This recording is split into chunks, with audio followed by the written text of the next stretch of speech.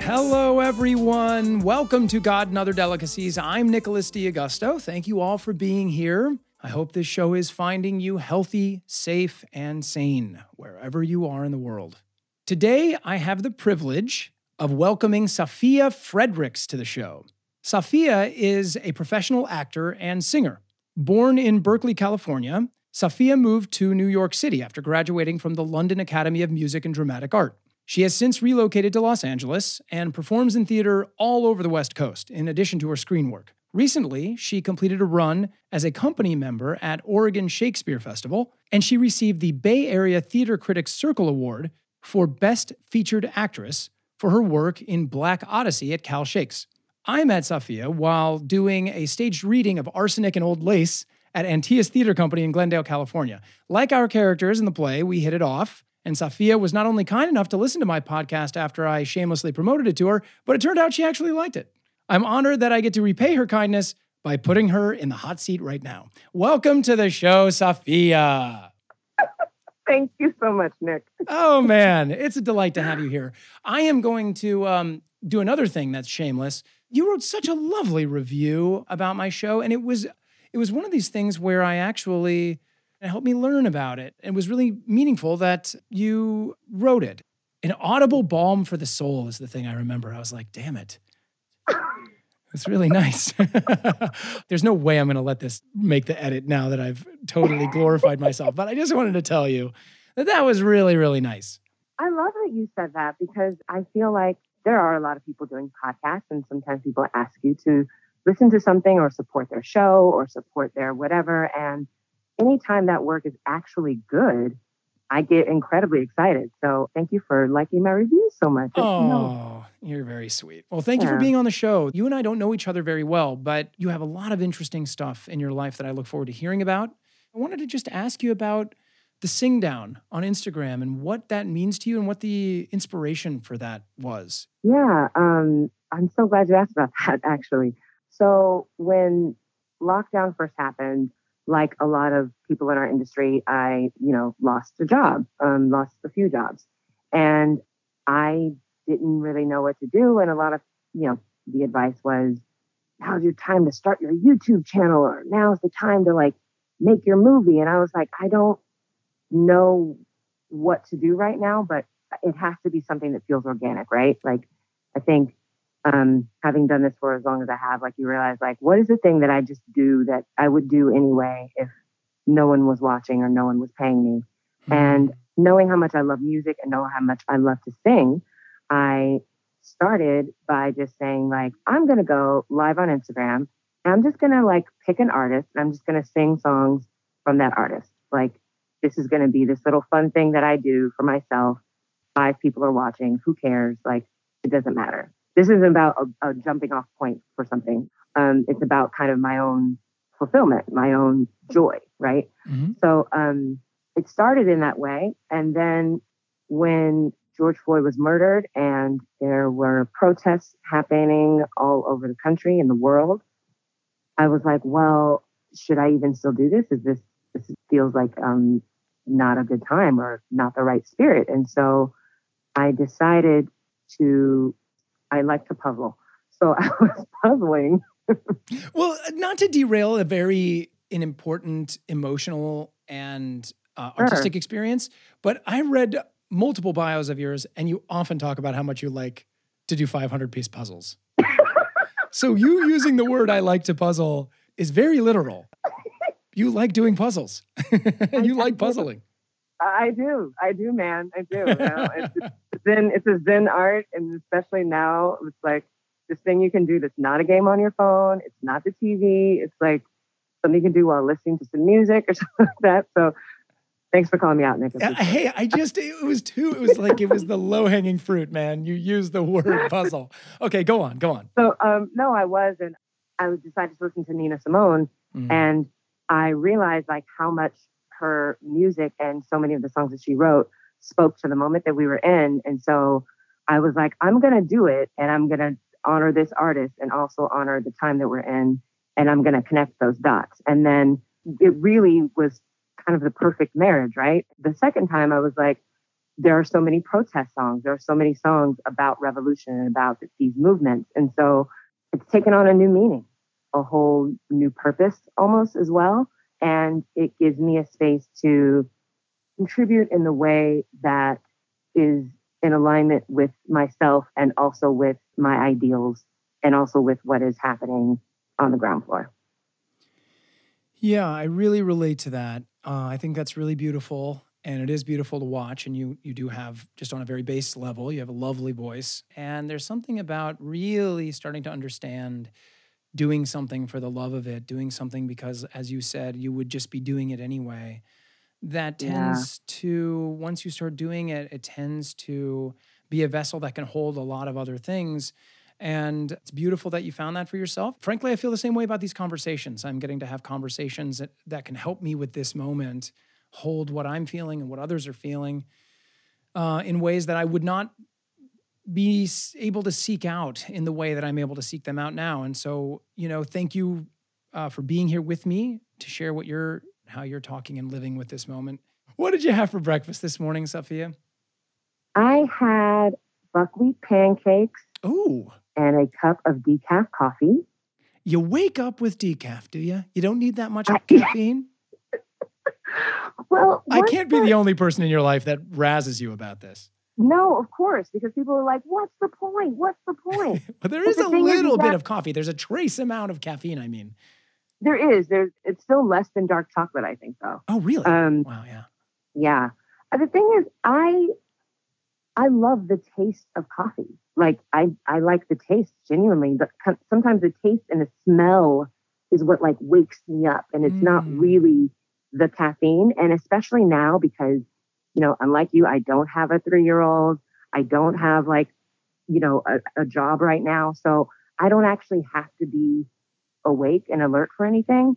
Right. Well, God, that sounds lovely. Oh, man. I was just like, wow, a meditative morning where you don't have to slam yourself into the day. Really don't. That sounds nice. That part sounds nice. It's pretty good. Not going to lie. Okay, let's get into it. How and when were you introduced to the idea of God in your life? I don't think I remember not knowing God or knowing the concept of God. Probably first through prayers. We always prayed before we ate as a family. Very simple prayer. My mother, she was raised by her grandparents, and her grandfather had a church. He was a pastor. She went to church, 7 days a week. So when she became an adult and had kids, her thing was, I will introduce you to the idea of church, but I am not going. And because I'm the youngest of 4, the older siblings wanted to go, they would just kind of drag me along. And it was very much like, you can go if you want. You don't have to go if you don't feel like it. Like, this is totally up to you. But the things that kind of kept me wanting to go was really music, was really, the choir, was really, I want to be in the youth choir. I want to be in the young adult choir. Like, that was what was fun for me for a while, until it wasn't anymore. How long did you actually, go, do you think? I don't know. It's so crazy, Nick, because it was really an on and off thing. It's like, do I feel like going to church this Sunday or do I not?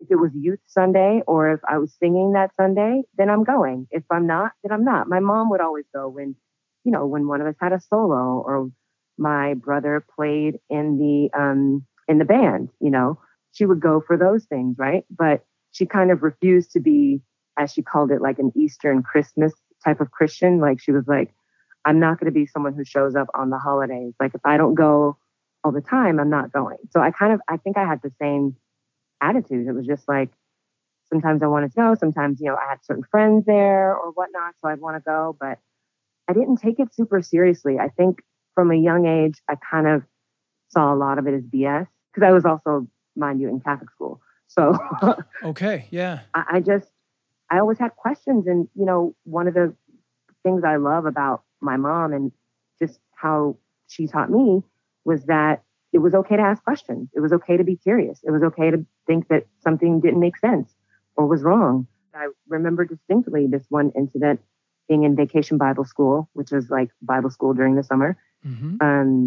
And, in most Black churches, they, say anyone who has accepted Christ into their heart, that they come forward, anyone who wants to join the church, come forward. And this teacher was like, anyone who hasn't accepted Christ into their heart, come forward. And we're like 5, 6, like, what is she talking about? Right. So I remember like going up because I was like, oh, I think this is like a ceremony that I haven't done yet. So maybe I need to go up. And so I did. And then she said, they have been living with the devil and we're going to bring these children into the light. And I was like, what? Like, I was just like so confused. I was like, this doesn't make sense. That can't be true. It can't be true that I'm this young and I've been living with the devil because I'm a child, Did any of your siblings really latch on to that religion or another? They did. I have an older sister who, even when she was younger, I went to church mostly with her. She was super into it. Then she wasn't for a while, but now as an adult, she is back in church.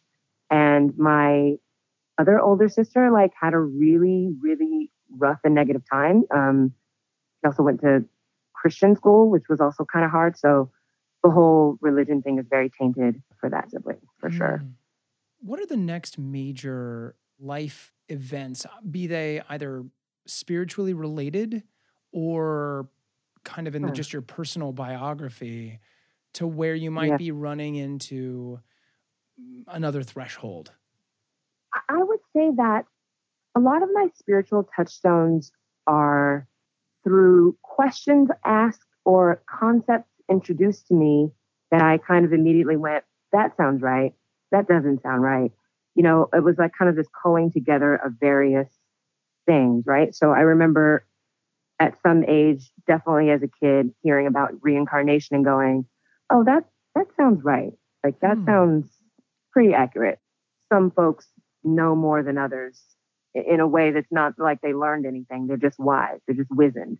And then in learning about world religions, I remember feeling like it was such an amazing class because they really connected the similarities between all the religions, whether it's Hinduism, Buddhism, Christianity, Islam, Judaism. And I really was like, oh, this makes sense to me. It makes sense to me that these things are more connected than they are separate. I mean, I prayed. I mostly prayed for things that I wanted. I kind of don't think I got it really. But I always was a very spiritual person. I kind of knew I'm more spiritual than I am religious. I knew that for a very long time. I've just realized after a while, like, doctrine's not something I'm really super interested in. Like, I don't want to learn your rules and your thing. Like, I just am not into it.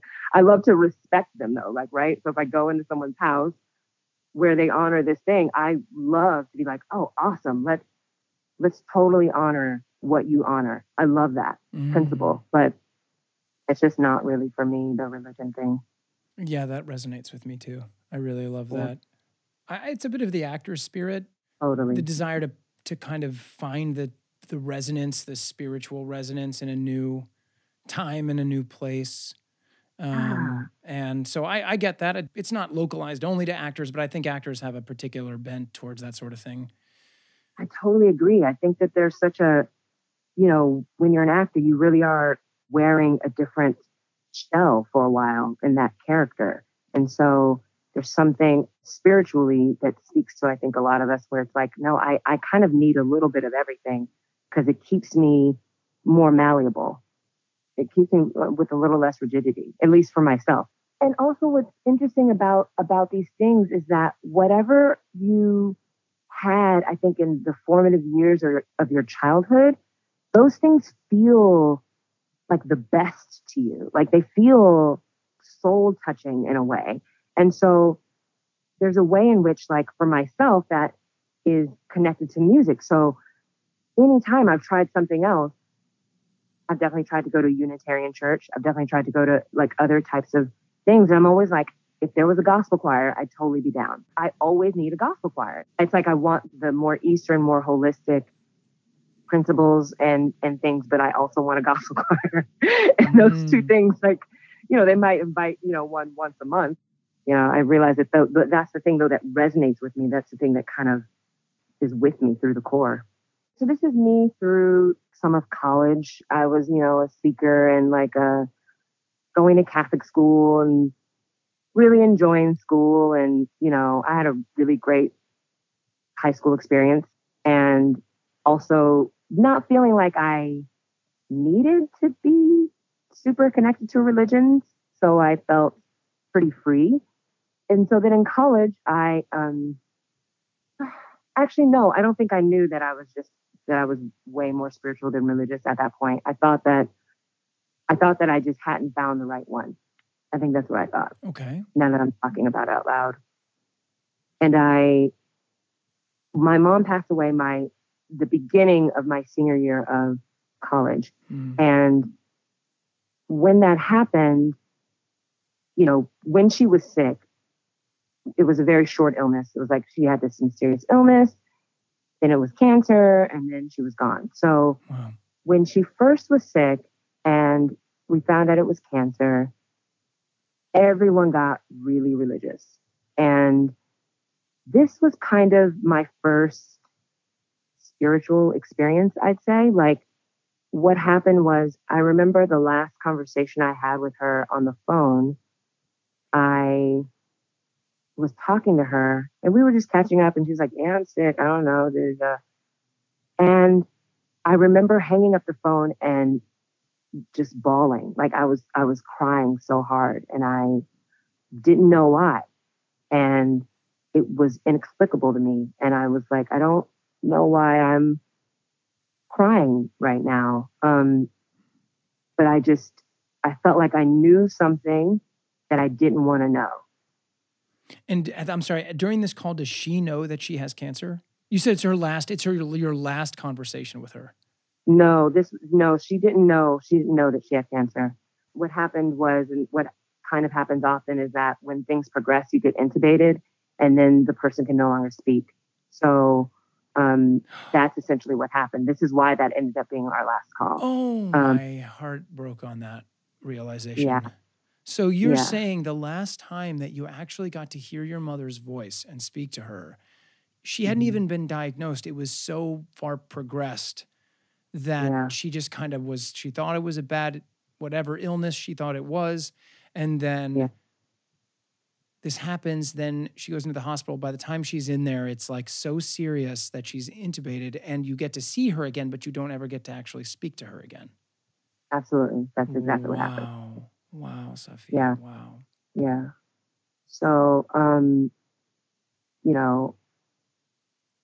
having that experience of talking to her and crying was jarring, but I also was holding on to faith, in a sense, holding on to my family's belief that it was fine and, we're going to pray and go to church and all of these things. And it was a big juxtaposition between what we were trying to believe and what actually was happening. And I remember going to church with one of my sisters, and a pastor said, I'm praying for you guys. I'm praying that you guys have peace, with whatever happens. And we were very upset because she was like, why aren't you praying for her to get better? Why aren't you praying for her to get well? And that's because he knew that, this ultimately was in God's hands. This ultimately wasn't something that, we can control. And I'm going to tell a story, if that's okay. Of course. That I never talk about. But when I went to see my mother for the first time, it was, incredibly painful. I just cried, and then I remember asking her, because she was up, but, was intubated, so she couldn't talk. And I remember asking her, like, you're gonna get better, right? And she shook her head. She was like, no. Wow. And the first time I had like an actual, I mean, the word is psychic, like an actual like visual experience of something was I spent the night in her room, and I fell asleep in the chair, and I very distinctly saw her get up and walk out of the room. And she had this huge smile on her face. And I was like, what are you doing? What are you doing? And she was like, oh, it's so, like, she was just so happy and she was beaming. And I like woke up with a start. I was like, so like, what is happening? And she was lying there. And I was like, what was that? I don't understand what that was. And she passed away the next morning. Wow. Yeah. So that's that story. Wow, Safia. Wow. Were you the only one there? I was, yeah. I was in the not when she passed away. My siblings were there, and that happened. But that night when I saw that, I was the only one in the room because we were taking turns, sleeping by her side, essentially. And so that was like my turn to sleep in the hospital next to her. And yeah. Wow. Well, thank you for sharing that. That's powerful. All right. Well, that is quite the place to get to end the first segment. So What'd you say? I said I'd love to do that. Sorry. All right. Well, we'll be back in just a minute.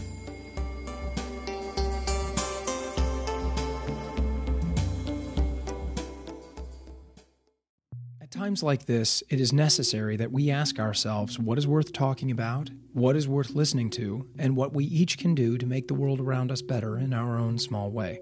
Discussions revolving around a person's beliefs and perspectives on God are something I personally can speak to, and my intention is to create a space where our deepest feelings about God and life can be expressed, heard, and better understood.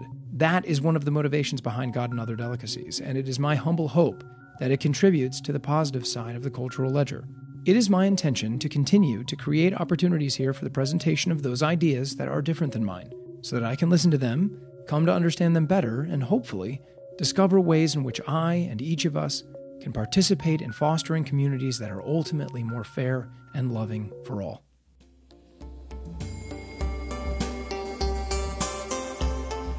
All right, everybody, we're back with Safia, and she had just finished telling this really beautiful, and it's a hopeful story and it's a sad story because your mother is smiling in the story, but it's also, I can only imagine the pain of that. But I just want you to know that I appreciate you sharing. And where do you want to go from here? What does that story mean to you, and where do you want to go?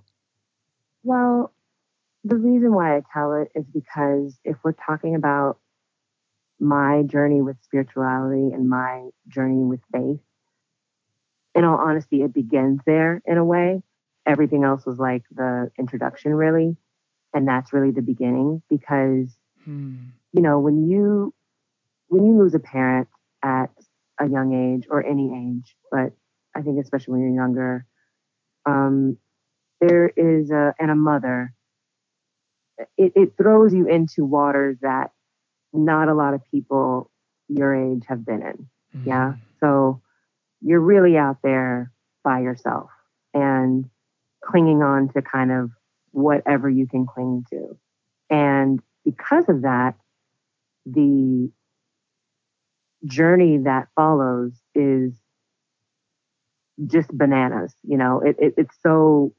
It has destruction in it. It has like so many things. I mean, for myself,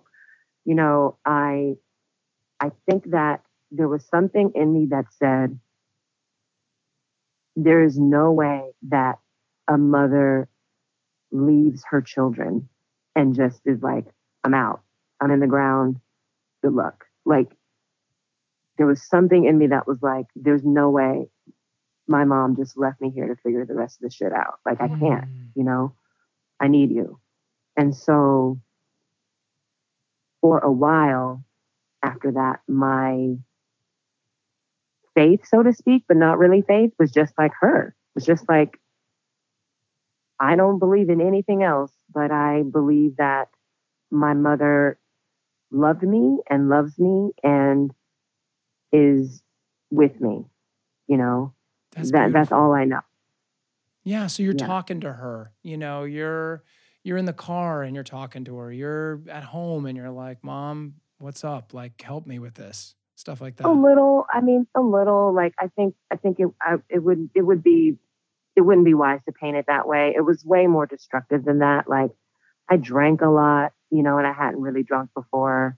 I ate, you know, I lost tons of weight because I would eat just like nothing, and then like eat ice cream and then sleep, and you know, and again, when you're young and you're going through a loss like that and you're depressed, there's really none of your peers know what you're going through, and none of your peers are equipped to help you.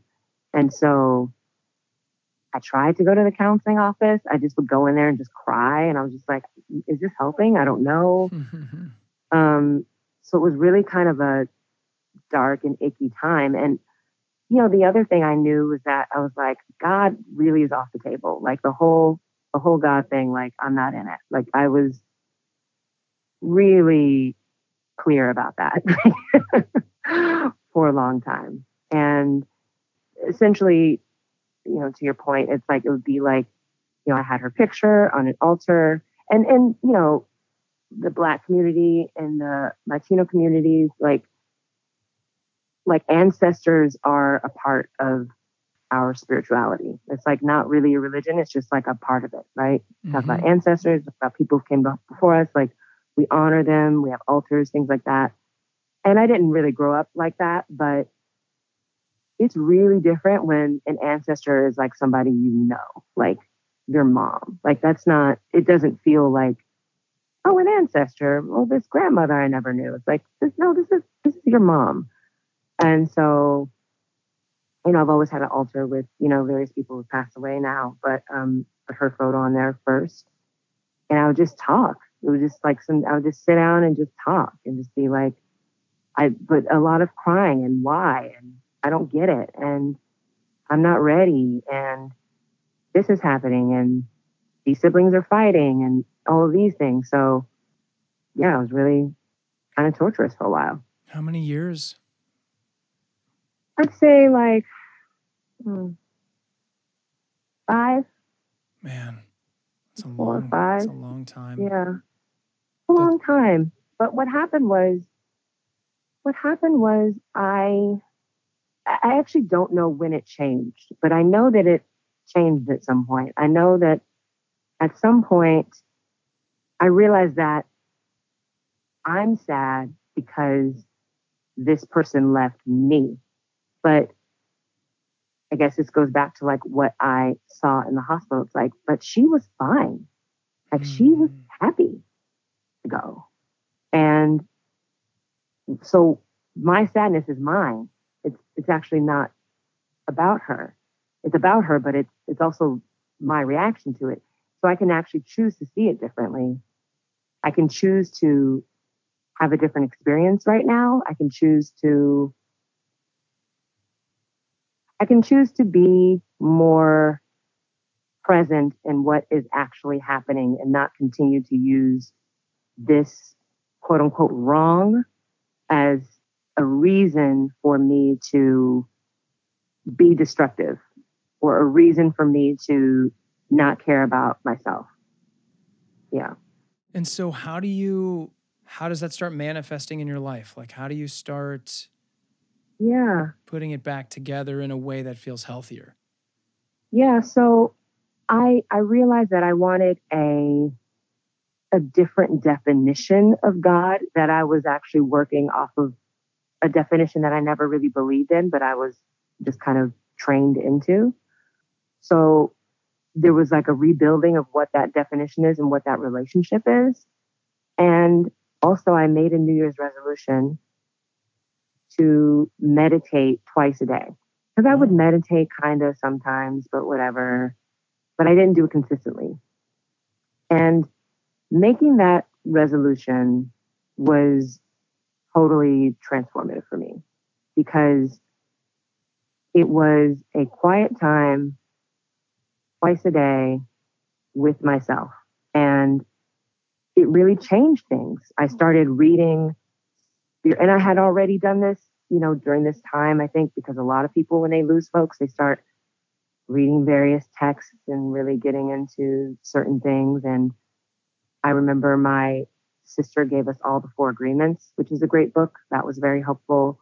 But I also started reading a lot of Eckhart Tolle, and I started to just expand what was already expanded. It's interesting. It's all these things I kind of already believed in and knew. And so that was really helpful. And that really helped to kind of reshape a foundation of sorts and give me a little bit more of strength. But I think I still had a lot of doubt in that. And I say that because of the people that I had around me, because of people that I dated. I think I still didn't really believe in my own spiritual foundation that much.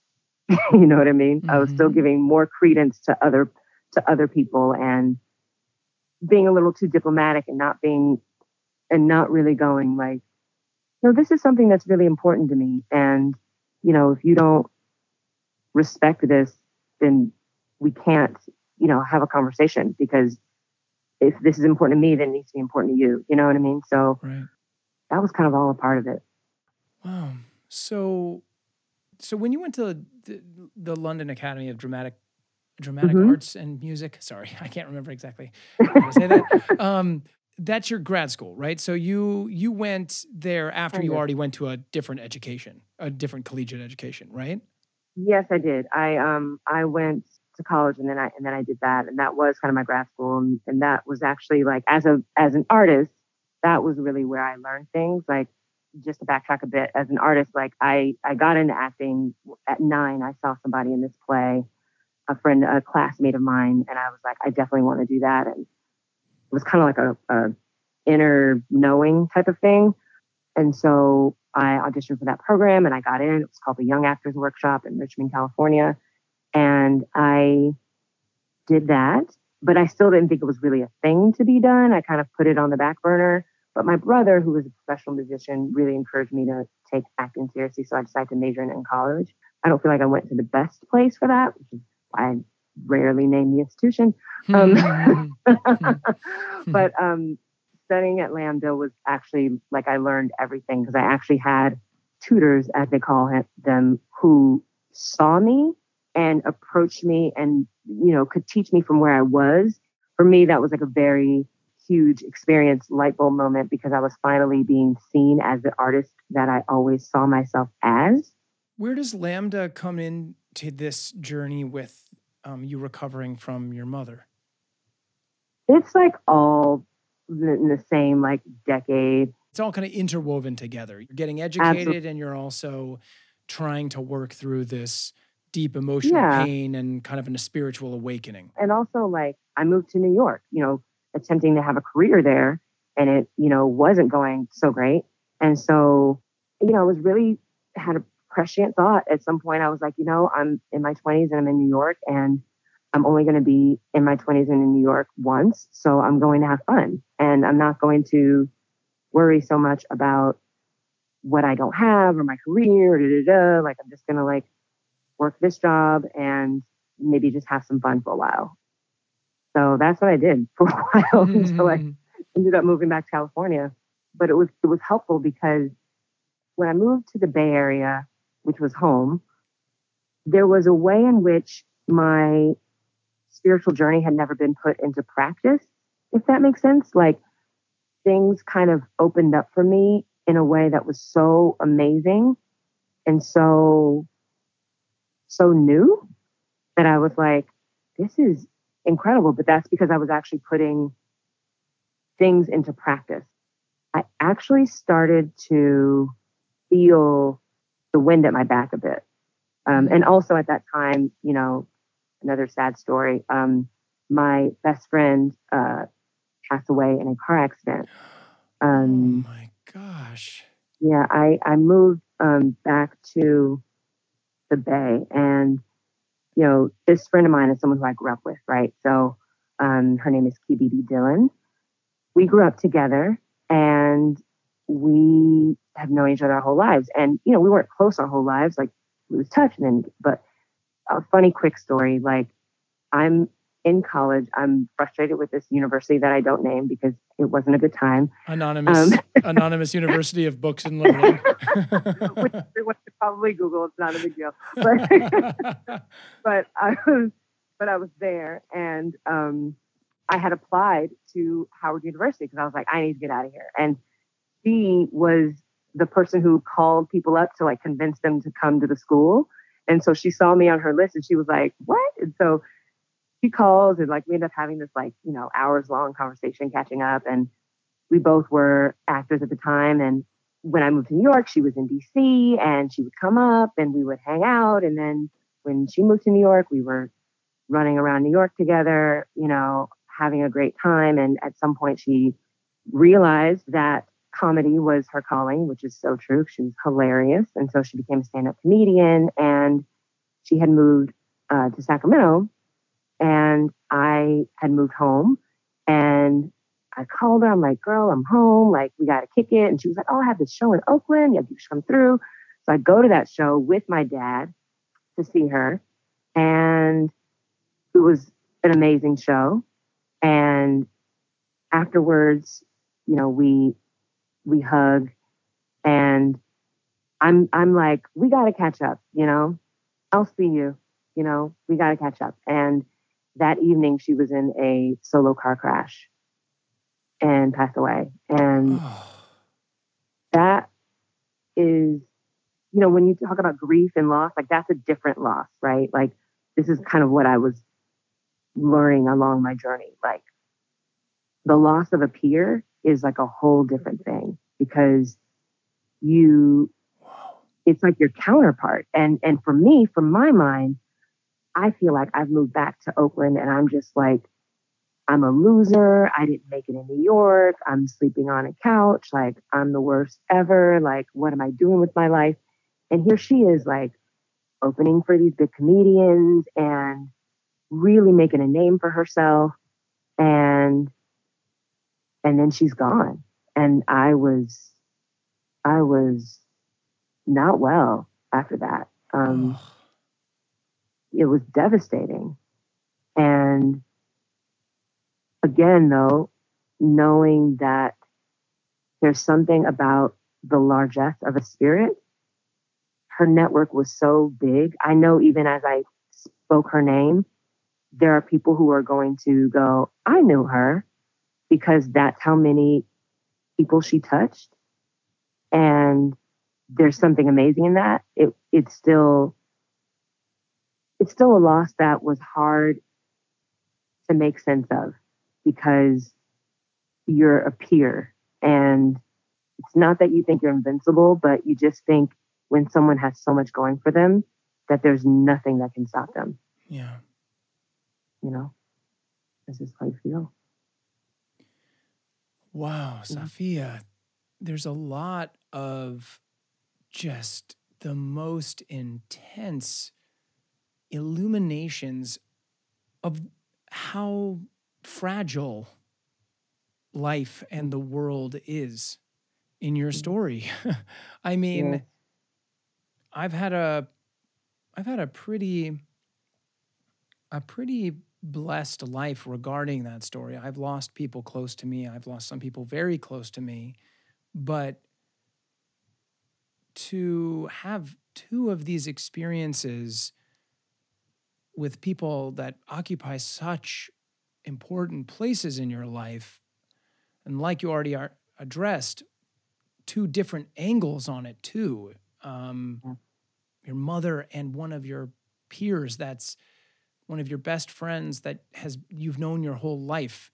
Those people you you envision getting to talk to that person when you're 75 and be like, can you remember when we were this?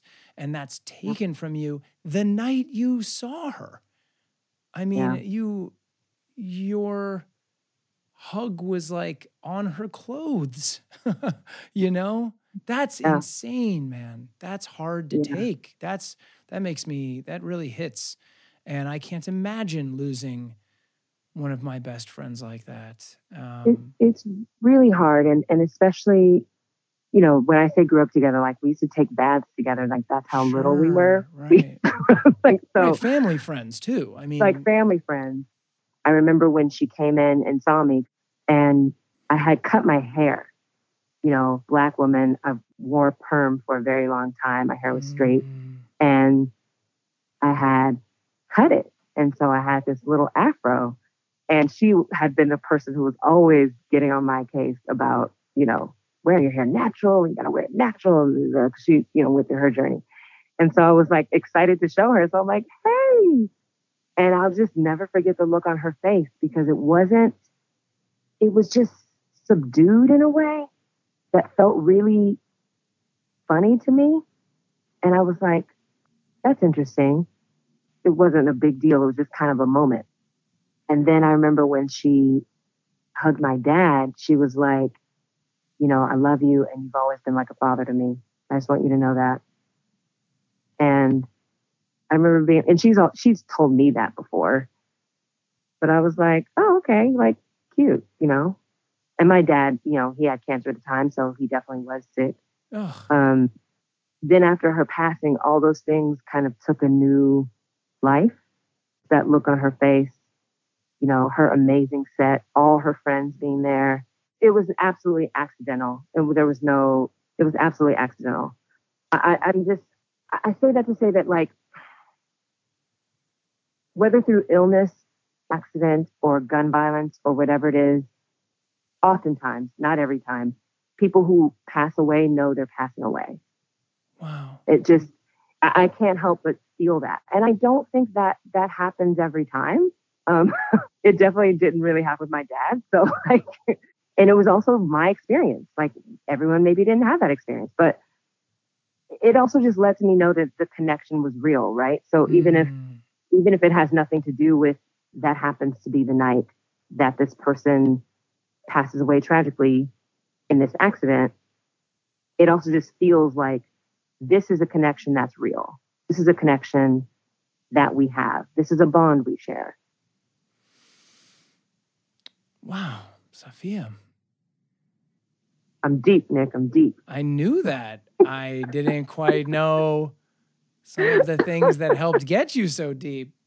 But listen, let's just take a break here, and it'll be our last break, and then we'll talk about where we want to go for our third segment. Sounds good. All right, we'll be back in a minute.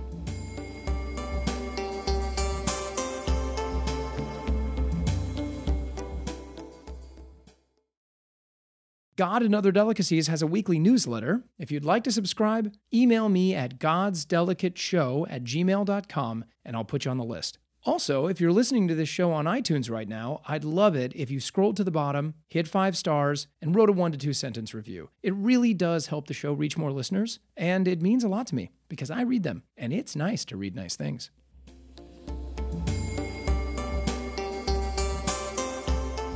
All right, everyone, we're back with Safia in our final segment.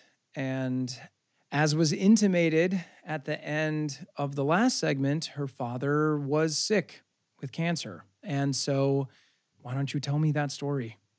Yeah, you know, one of the things I think that you go through or that happens when you lose people is that you really understand the preciousness of life. And also how short life is. I'm not promised anything. What am I doing? Who am I spending my time with? You know?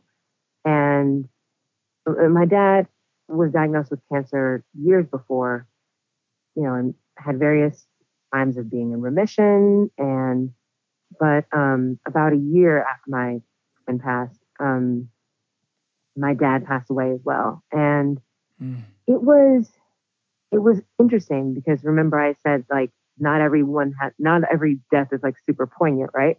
Like sometimes it just happens. Yeah. And there was this way in which, he was sick. Okay. The hospice person was there. Okay. But I had been down that road before with him. My dad was very clear that he was trying to stick around. He said that a lot. He also talked a bit about, fear of death and facing death.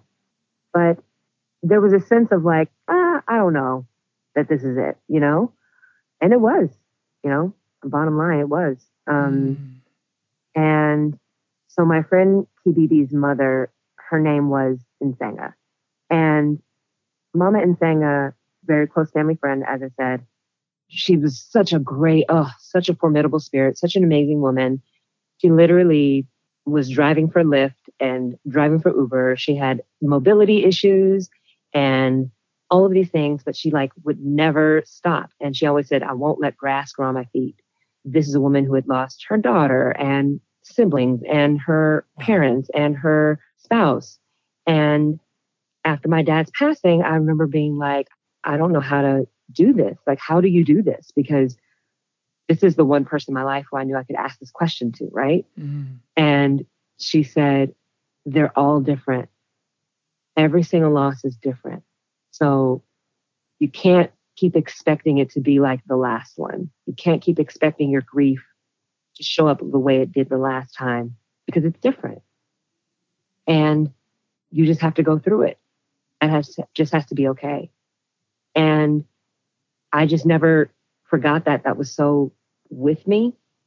And it was hard losing my father because not only because of who he was, but also you really lose a context for your life when you lose your parents. You lose these people who like know you in a way that no one else knows you, love you in a way that no one else loves you, even if that love is kind of fucked up. So even if you have a difficult parent and they pass away, that's still a unique bond and relationship that you've lost. And the grief is going to be different. And that's exactly what it was. Okay. So where does that leave you?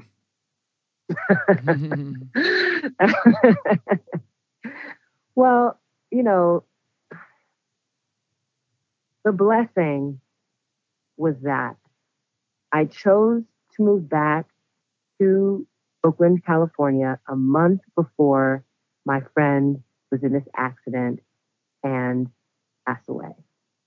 I chose to move back a year before my dad passed away. And the gift of knowing that I had made the perfect decision for my life because I was able to be in his presence and soak up that energy for, his final year.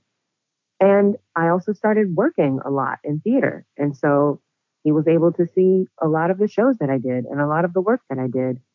I did find it interesting, though, that after he passed, I was kind of how I met you. I'm often cast as like, depending on the place, but I'm often cast as like the one Black person in like a company.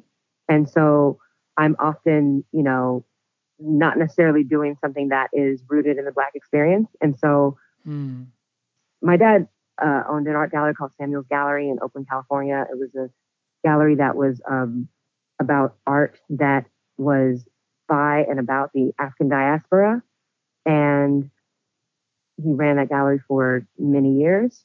And he was a person who was always very steeped in Black culture and the Black experience and making us watch like these really old movies that were really, or, taking us to this museum or seeing this exhibit, or you need to know this artist, or you need to know this author, or whatever that is. After his passing, I did a lot of work that was more rooted in the Black experience. And I always kind of felt like, wow, it'd be really cool if he had seen these things, it's kind of, but I'm also so grateful that he gave me that foundational experience, which was something that at the time when you're a kid and your dad is talking about racism or a lot of things that you kind of don't want to think about, or you want to think that the world's better than it is or whatnot. I'm so grateful. I'm so grateful that he was so clear about what this country is and who it's been to us, and that he gave me all those experiences, because they really helped me to see things in a context that speaks directly to what is happening now. Mm. Yeah. Well, I don't know what question to ask at this point. I don't. I mean, I want you to talk about, I want to listen to you talk about. Well, I didn't talk much about like my parents, essentially, right? Who they were or how they came to be who they were. My mother was from Nashville, Tennessee. So she grew up in the Jim Crow South. She met my father at Tennessee State University. He's from Springfield, Massachusetts. And it was an interesting combination, because I think my dad, because he was a Northerner, was way more angry and fiery than my mom, right? Because my mom had just grown up with racism. Like, you grow up in the South, it's just like, that's just what it is. It's not really this thing to constantly get upset over, or this thing to kind of constantly try and overturn. Is in the fabric of the place that you're born and raised. And so it's an interesting combination, because I got to see this like very Southern perspective, which was just like, that's how it is. And it sucks. And this is what you have to do. And yes, that thing was messed up and, very practical. And versus my father, who was like more of a cultural warrior, and more like, how do we change the culture? How do we change perspectives and things like that? Right. I mean, that sounds really valuable. That sounds really impressionable. It seems like what you are doing is you'd like to engage more directly in this moment. Singing spirituals, singing these songs of oppression. And I've had a few experiences now where I've engaged with friends of mine that are African American, and they have a lot to tell me, and I haven't ever really talked to them about it before. And I think it's obviously overwhelming on some levels to really, truly recognize, to just see video after video after video after video of this type of abuse is absolutely overwhelming. And to just kind of really begin to put myself as best I can in with an imagination work to understand the type of fury and hurt that someone must be experiencing if they're Black and they're seeing this happening again and again. And I guess the question is, how are you holding this moment? I think that so much of what we're experiencing as a country and what Black folks are going through is about, here's the thing. I think that we have ignored for so long what we have said. It is amazing to me that currently people actually know what Tulsa, Oklahoma means. They know what Black Wall Street was, because in the past, if I were to say to someone who were to make, some flippant remark or make some comment and say, well, actually, Black people did build their wealth and, we had this thing called Black Wall Street, they would literally just look at me like I was a conspiracy theorist or that I was making it up. Like, because it's not taught in history books and because no one knows. And if after the Holocaust, the Nazis just stayed right there in Germany and there were no trials and they just told the Jews to go back to wherever and they were just wandering around, I mean, they would essentially be where Black people are now. They would be in this state of constant terror. And I think that there is just a breaking point of going like, we've actually been dealing with so much that we have just gotten used to dealing with. And it's enough. It's enough. And enough people around the world also see that it's enough, also see the injustices.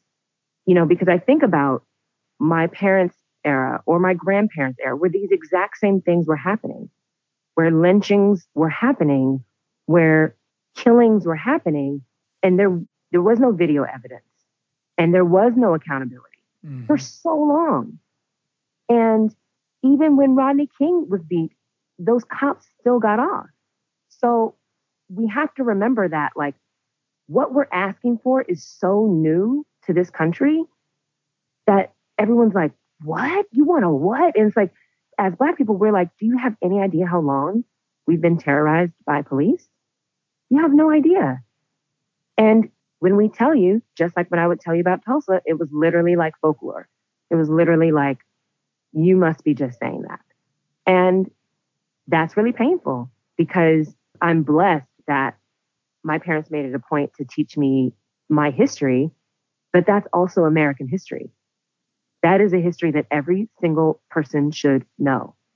And this amazing German woman, Judith, used to work at my dad's gallery. She was so cool. And I remember asking her about like World War II. And I was like, isn't that crazy that like that happened? And she was like, oh, yeah. And she was like, no, it was a tragedy, but we all learn about it in school and everyone knows exactly what happened. And we know that we don't want history to repeat itself. And she was so clear because they made a concerted effort to make sure that that didn't rise again. They like put in the work. They gave reparations. They changed the education system. And America, anytime you bring up slavery, Americans for years have just constantly been like, well, it was a long time ago. Well, it was a long time ago. Well, it was a long time ago. And it's like, not that long ago when you think about the fact that my great-grandfather was born into it. I don't think that that's that long. It's not that long ago when you think about, if Martin Luther King hadn't been assassinated, he'd be Barbara Walters' age. So it's like, what is this thing about we just sweep it under the rug and we don't talk about it? And the education around it is so poor that people have no tools to talk about it. And it's why I think a lot of white folks have been so scared to ever approach it, or every time it comes up, they get nervous because they don't want to say the wrong thing. But part of that is the fact that everything has kind of been in place to keep you that scared, especially a lot of liberal white people, so scared that they don't approach it, so that they have no vocabulary to actually speak to what has actually happened, to what is actually happening. And so it's a incredible, complicated, disorienting, sad, grieving moment to be a part of in the world. But I hope that it can be seen, or one day will be seen as a beautiful turning point, a beautiful marker of something new and better. And I see the way in which it feels to me like there's such an effort to squash it. There's such an effort to like, we got to make this go away. We'll just donate a lot of money. We'll just do this. We'll make Juneteenth a holiday. We'll do these other things. And it's like systemic oppression cannot be uprooted with money. It just can't. With only money. Only money isn't going to do it. And only money to foundations isn't going to do it. The system is broken. The system is what has Black folks dying of coronavirus more than anyone else. Like it's the system. And so the system has to change. And people don't want to change the system because it works for them, because it makes them a lot of money. And so I don't know. I don't know what's happening. I don't know what's going to happen.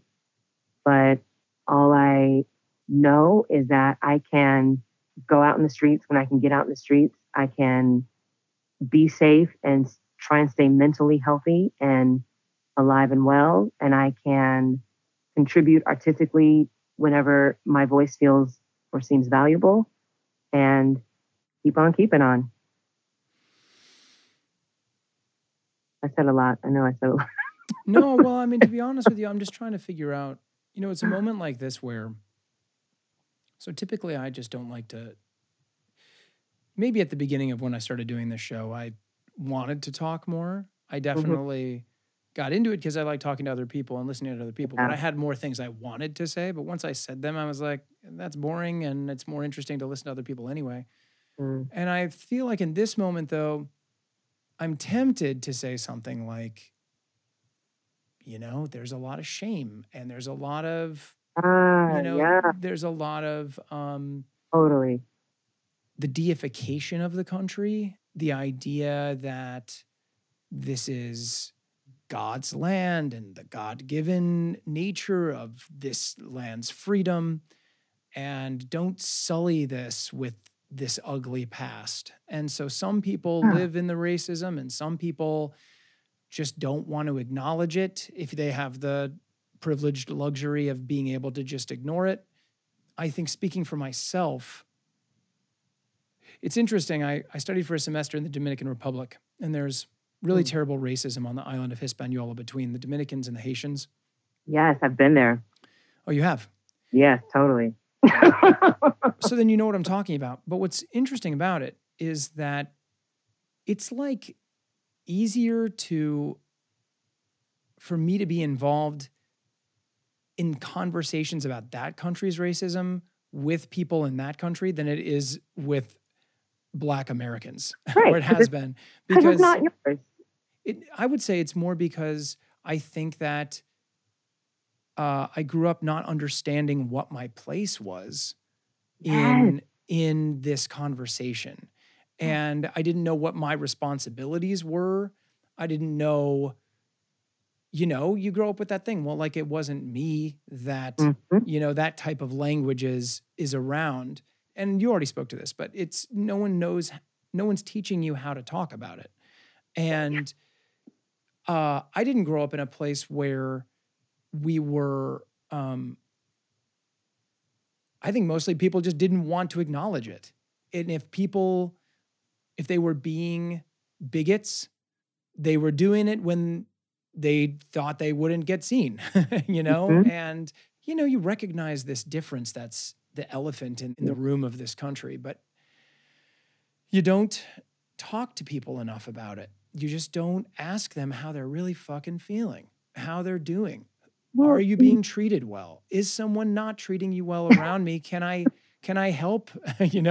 Like, people, you have Black friends, but you don't talk about it. And I didn't have that many Black friends because I grew up in a white suburb of Omaha, Nebraska. And so, I think at this moment too, I become hyper conscious of this being like a confessional. No, I mean, I feel like it's important to talk about that because I feel like that has always been the other side of this coin. And exactly in the way that I talk about the German woman, Judith, who worked for my father, who had this knowledge of her history. It's like, that is exactly what you didn't get the opportunity to have, right? So you don't get to stand in whiteness in a way and go, okay, I understand what the construct of whiteness is, and I understand how it was used, weaponized in this country, and how it continues to be. And now I understand how to move forward. And that's the difference.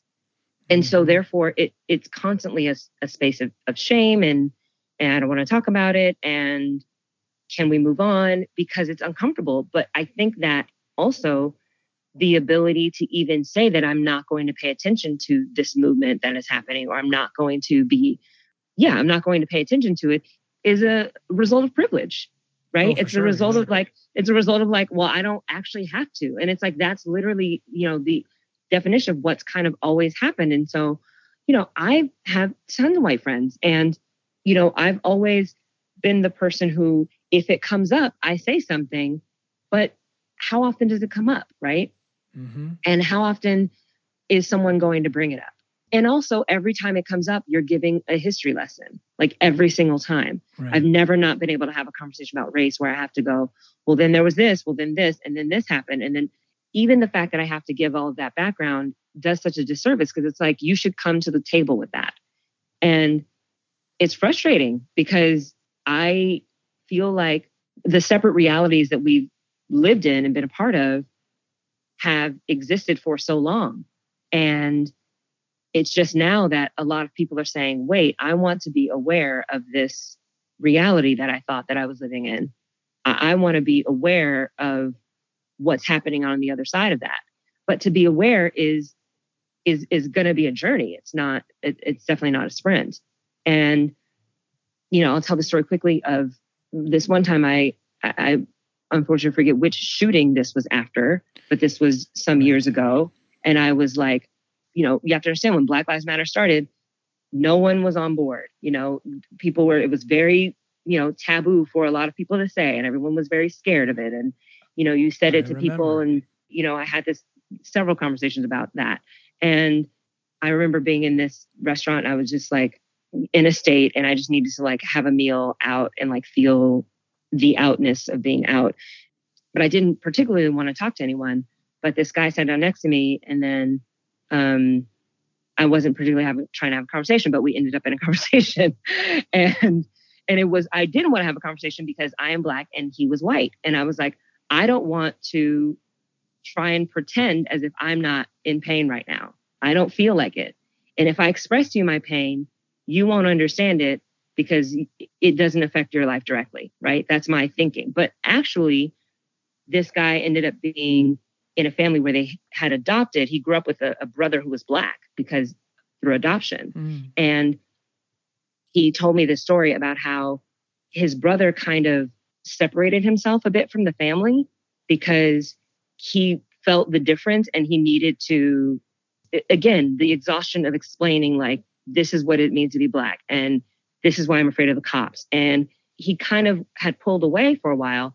And his brother that I was sitting next to at this sushi spot, you know, said to him, listen, if you aren't a part of my life and my kid's life, then we can't learn about what it is to be Black in this country.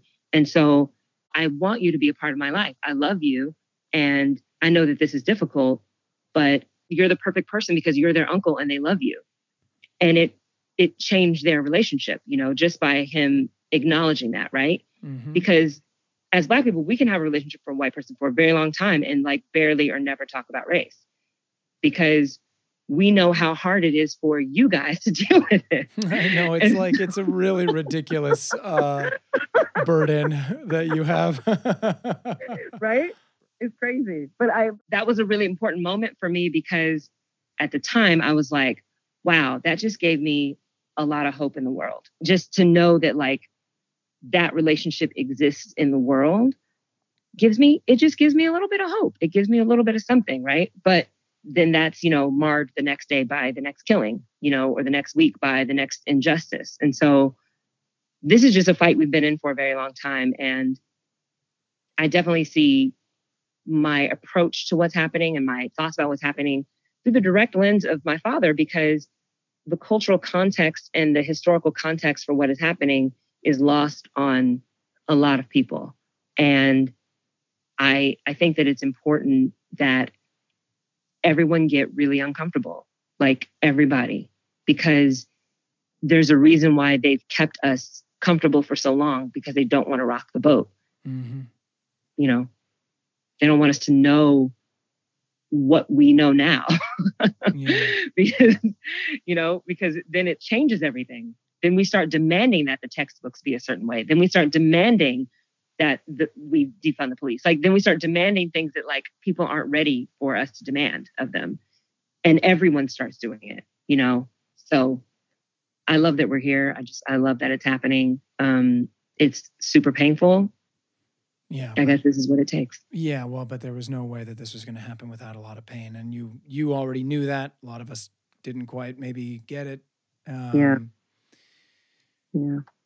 Is there anything else that you didn't already intimate or say expressly that you want white people or people that are unaware of this topic to know about when they're talking with you? I mean, it's just a question. It's like asking about something that you've never been asked before, right? Like, I don't know. Like, you know what I mean? Like, I wish I knew, but it's like, I've never been asked that question before. And I have no idea because we've never been where we are and we have no idea. There's no roadmap here, right? And I think it's kind of important for us to just embrace that and forge ahead.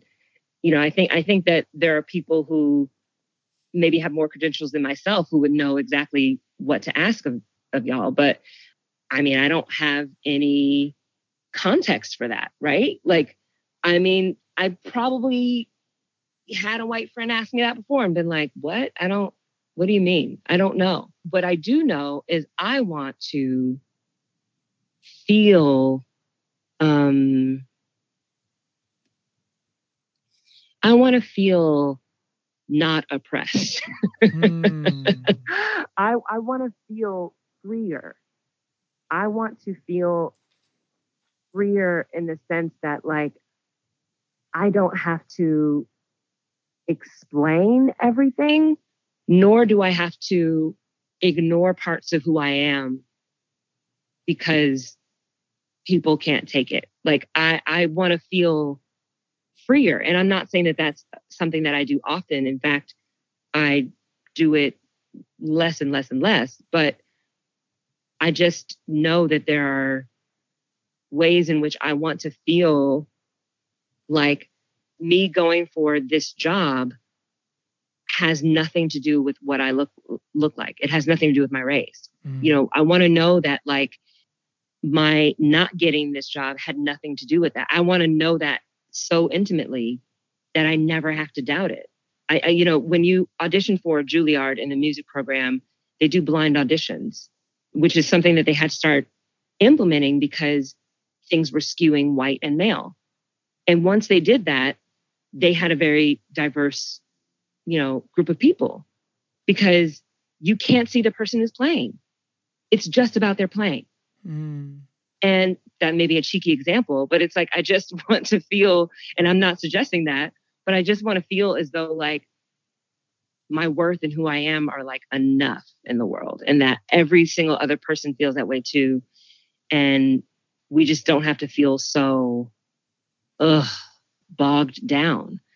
I mean, Black will always be a culture. It will always be a culture that is distinct from white culture just because it's a culture, right? But we so forget that white people were not always a monolith. Like, there were the Italians and the Jews and the Irish and the WASPs, and those were very different groups. And if you were an Italian, if your WASP daughter was with an Italian dude, that was not okay. Yeah, I mean, you know, I'm not going to equate the bigotry that my great-grandparents suffered, but they absolutely were not given certain things, not allowed to have certain jobs. They were called, you know, names that were based in race. It's not the same because those people were integrated so much more quickly, rapidly. And that's it. Not the same because eventually it all became white. And that's what makes it not the same, right? It's not the same because it's like, eventually everyone was able to just assimilate into whiteness and claim that. And then what do you do? You kind of put it on whoever the next group is, right? I think it's important for people to just remember and understand that because, you know, it's something that we all should know. Safia, you gave me so much in this conversation. I truly, as you and I have laughed about off mic, I've been a little unaware of which way to go. Partly, I think, because of what you're speaking about is one, I'm naive about a couple of things. One is about the amount of death that you've experienced in your life. And I have really relished in some ways hearing you speak about it because it's an opportunity for me to learn. And I feel like something I knew I was going to get from you, but didn't quite understand to what length, was the way you'd speak about this moment after George Floyd's murder, with what's going on in the country as we talk about race more openly. And I really appreciate you just sitting down and talking to me about it, helping me understand. And I think also helping me understand that us fumbling around trying to find how to talk about it is the way to talk about it. And that, you know, that there are maybe no exact clear answers for most of us, but that in the talking about it, we may find something. And I appreciate you helping me learn, I suppose is the best way I can say that. Well, thank you for having me. I am a fan of this show, as you know. Well, thank you. And it was helpful for me to hear myself talk about my journey through spirituality and loss in the moment that we're in. It was helpful for me to understand how I got here. So yeah, it was was interesting. I'm definitely going to journal about it tonight. Well, that's lovely to hear. And don't hang up right now, because I'll say goodbye to you after I say goodbye to the show. But thank you again for being here, and thank you all for listening.